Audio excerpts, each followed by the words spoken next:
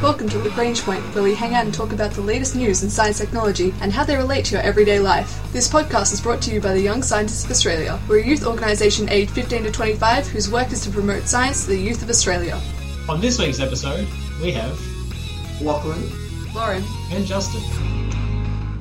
This week we talk about things we can learn from plague ink and the mysterious prions, proteins that can have a lot of way of spreading certain diseases. We also discuss ways to uncook or unboil an egg and really turn back the clock on a process, which is quite fascinating.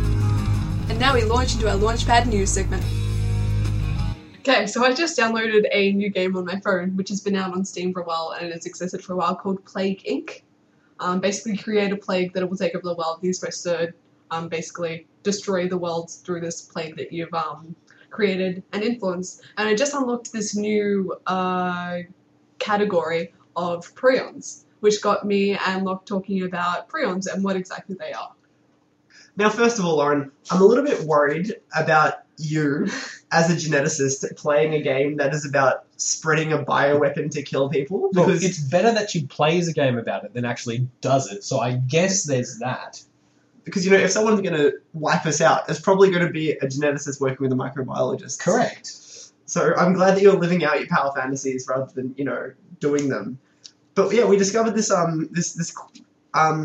would it be a type of disease spreader? Like, what do you call it? I'm pretty sure it's basically classified as a type of disease spreader when we covered it in the high school. So it's like you've got bacteria and viruses, and then you've also got prions. And the crazy thing about prions is, like, they're zombie proteins. Well, hang on, that's a bit terrifying. You've just folded zombies into this whole thing. Yes, and I have folded zombies into these things, because that's how it works. So normally you've got, like, bacteria or viruses, which are a microbial agent of carrying disease. But what prions are is that they actually come from your own body, in that they're your own proteins that have gone into a glitched or a corrupted state. During their production, they're folded wrong. Okay. Now, normally when proteins are folded wrong, things called proteases and ubiquitinases just sort of tag them, like, this is wrong, like, kill it, explode it. It gets degraded and everything's fine. But these guys have a crazy way of hijacking, and they actually basically encourage all the other proteins. It's like a fashion trend. It's like, nah, man, don't work properly. Fold yourself in this weird alternative configuration and break yourself. So what you're telling me is that inside our cells, there are hipster proteins that are basically too cool for school and going to wear their clothes differently, fold themselves differently, and therefore ruin everything forever. Yes, they ruin everything good, just like hipsters do. A really common disease that you might know about prions, just to give it more of a context, is mad cow disease. So, how do you pronounce it again? Mad cow disease. If you pronounce it right the first I time. won't give it the real name, but And what's nuts about this is not only do these proteins sort of spread through your own body and mess you up, but is it biting or eating? Like, eating. Another common disease is it used to be seen in, like, old native tribes.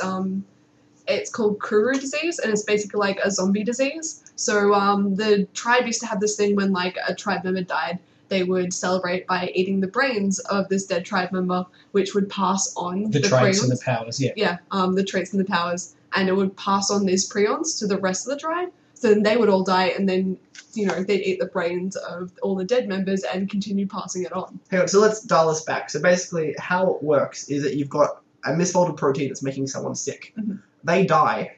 Someone else eats these prions, which gets them into their body. And then it encourages, without any virus or bacterial spread, that protein then encourages that healthy person's host, the healthy host, and it makes them sick. And then just keeps spreading. So it's just protein on protein, absolute destruction, which is unprecedented. Like, you don't hear about this. And all caused by hipster proteins folding themselves the wrong way and then convincing the other cells to go along with them. And basically creating zombies. Well, that's one way to get a zombie. Potentially, I didn't realise that hipsters were a zombie that we need to be fearful of, but hipster protein cells folding themselves incorrectly, passing along that trait through through spreading effectively from host to host, is a really interesting challenge and a fantastic, fascinating area of prions to be fearful of. So if you're playing Plague Inc., work on a prion.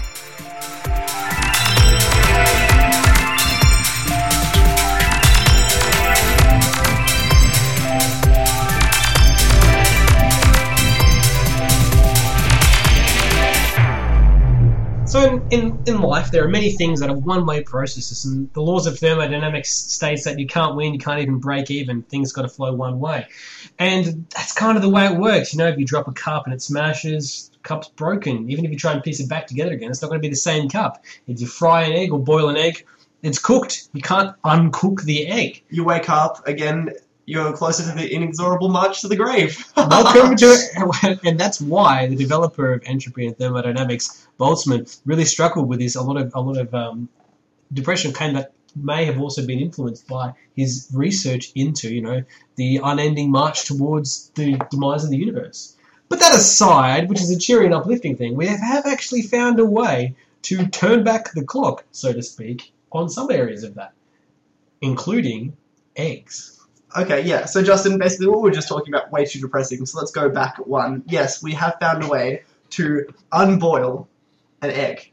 So if you've ever been lucky enough to watch a YSA Melbourne science show, you might have seen an amazing trick done to denature proteins using liquid nitrogen. This is also the same thing you do with cooking. So what do you mean by denature a protein? Because I am not a biologist by any stretch of the imagination. Okay, so a protein is like a complex chain of molecules linked together in like a three-dimensional structure.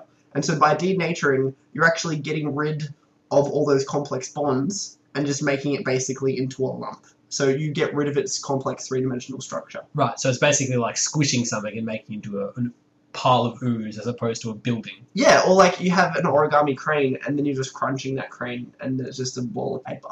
Right. So that's what denaturing a protein is. Yes. But why do we do that?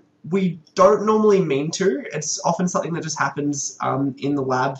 Like if you try to grow something and you heat it too much, it'll denature. Or if something's too acidic, it'll denature. Like proteins are biological materials, so you have to handle them sensitively or else they're going to break. Plus, if you want to cook an egg, you need to denature its proteins. That's true. That's not very tasty. Also for deliciousness reasons. Can it be done for like health purposes as well? That's why we heat things up to denature certain proteins. Yeah, that's how we get rid of a lot of diseases, like cooking food. That is what it does. That's why you don't eat raw meat.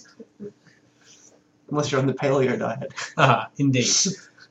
Don't do that. That's really bad for you. But that's an episode for another day. But we've actually found a way to undenature. I'm going to use the word renature, though that hasn't actually been coined. All the royalties are going to go to me now. So we've cooked an egg, so we've taken all the proteins, so we've smushed them together. Yeah.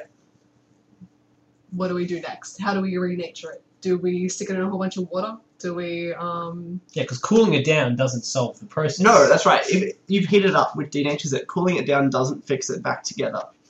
What you need to do is you need to introduce a chemical like sodium borohydride, which has a lot of electrodynamics, so it causes different charges on different parts of the molecule, and that sort of straightens it out, and it sort of unboils the egg because the proteins are straightened out. But this isn't very good because if you have an egg and you've chucked a bunch of chemicals into it, it's not really going to be nice or usable. And in more realistic terms, in a lab, you're not going to want to chuck a bunch of chemicals into your biological material. Right, yeah. So you don't want to eat an egg though you may have unnatured it, if you wanted to really eat your raw egg, it's probably not going to taste the same because you've added a whole bunch of other weird stuff to it, which would probably be worse than the cooked egg that you're trying to have. Yes, and it's also going to skew your results, right? Yeah, correct.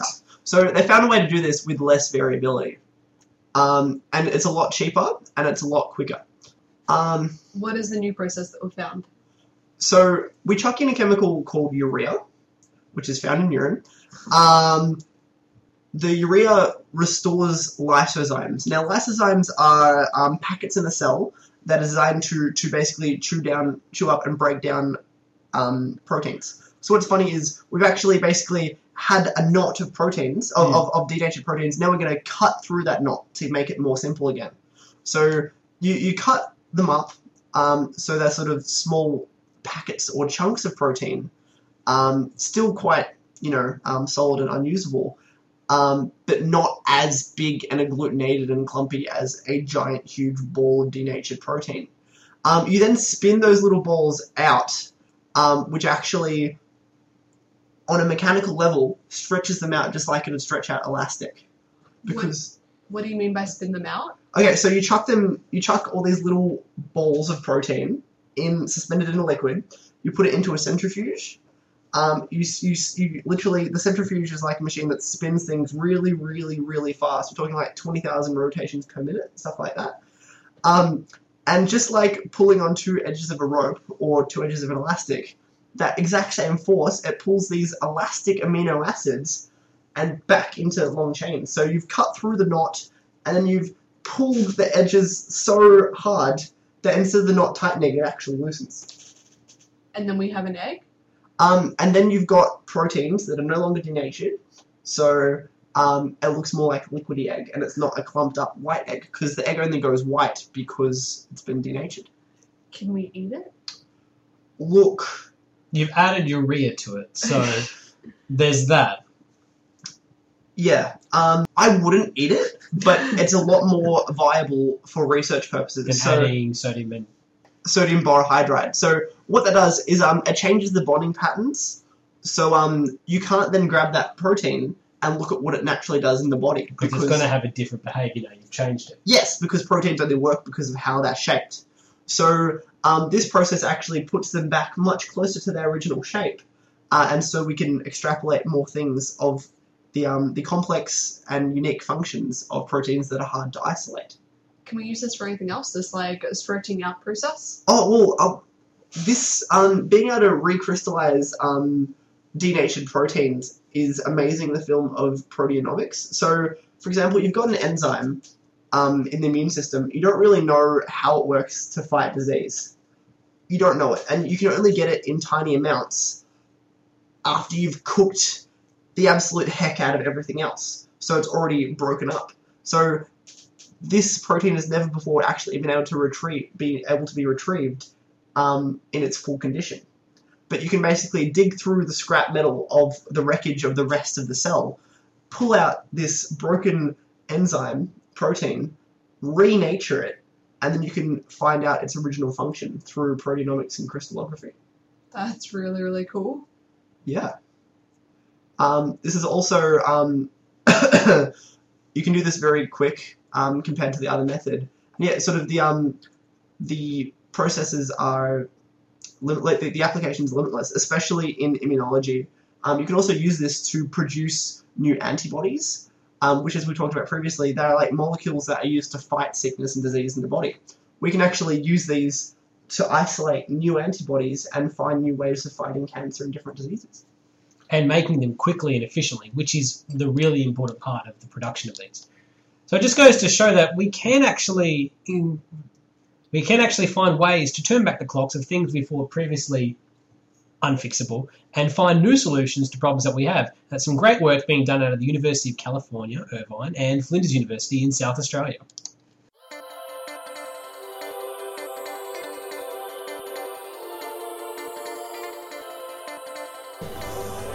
Hi, I am Lauren Cracknell.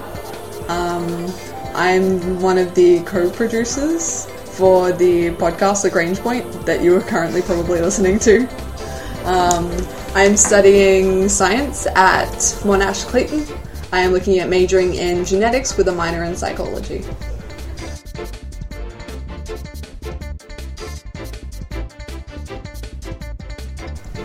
I really love genetics and psychology because I feel like it really gets down to the basis of what people are and who people are. So genetics, you're looking at like the basis, like genes and stuff like that.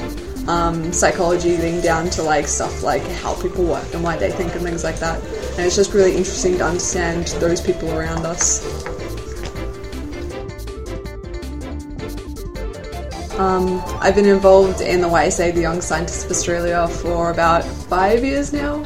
And through that I've done a lot of science outreach stuff. So I've been a staff member twice during the science experience, which is a science program for students in Year 9 and 10. I've been the leader of that program once, and I've been part of the leadership team 3 times now. I've also done things like been part of the Monash Murder Mystery, which is a program that helps demonstrate science to kids from disadvantaged areas in a cool and fun, interesting way. So I've been a co-producer on Lagrange Point, which is the science podcast of the YSA.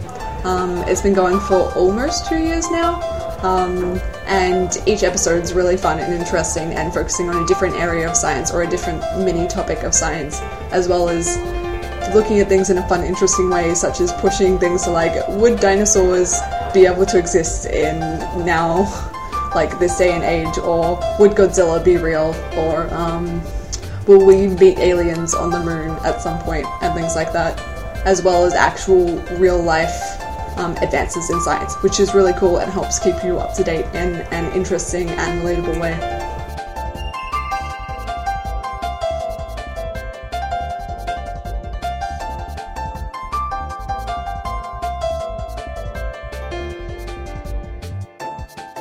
My name's Tim Nimple. I'm currently studying geoscience and going into my 5th year this year. I'm also studying it as a double degree with journalism, as well as a minor in atmospheric science. I'm currently the editor at YSA Melbourne, as well as I'm interested in science communication,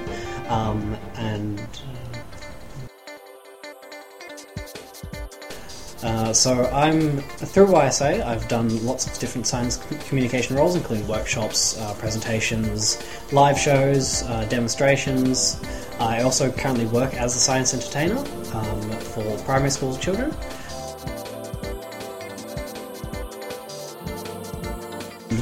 So I'm currently in my 5th year of geoscience, and hopefully the following year I'll be able to go into honours, and fingers crossed, I'll get accepted into the Mosh has currently runs a program where they send students to Antarctica to do research there.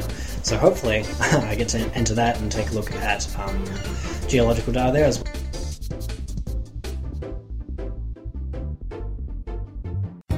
This has been the Young Scientists of Australia's podcast, Lagrange Point.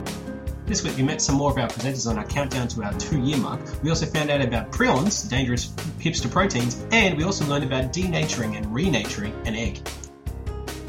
Our ending theme was composed by Audionatics. Head to ysa.org.au for more information about the Young Scientists of Australia.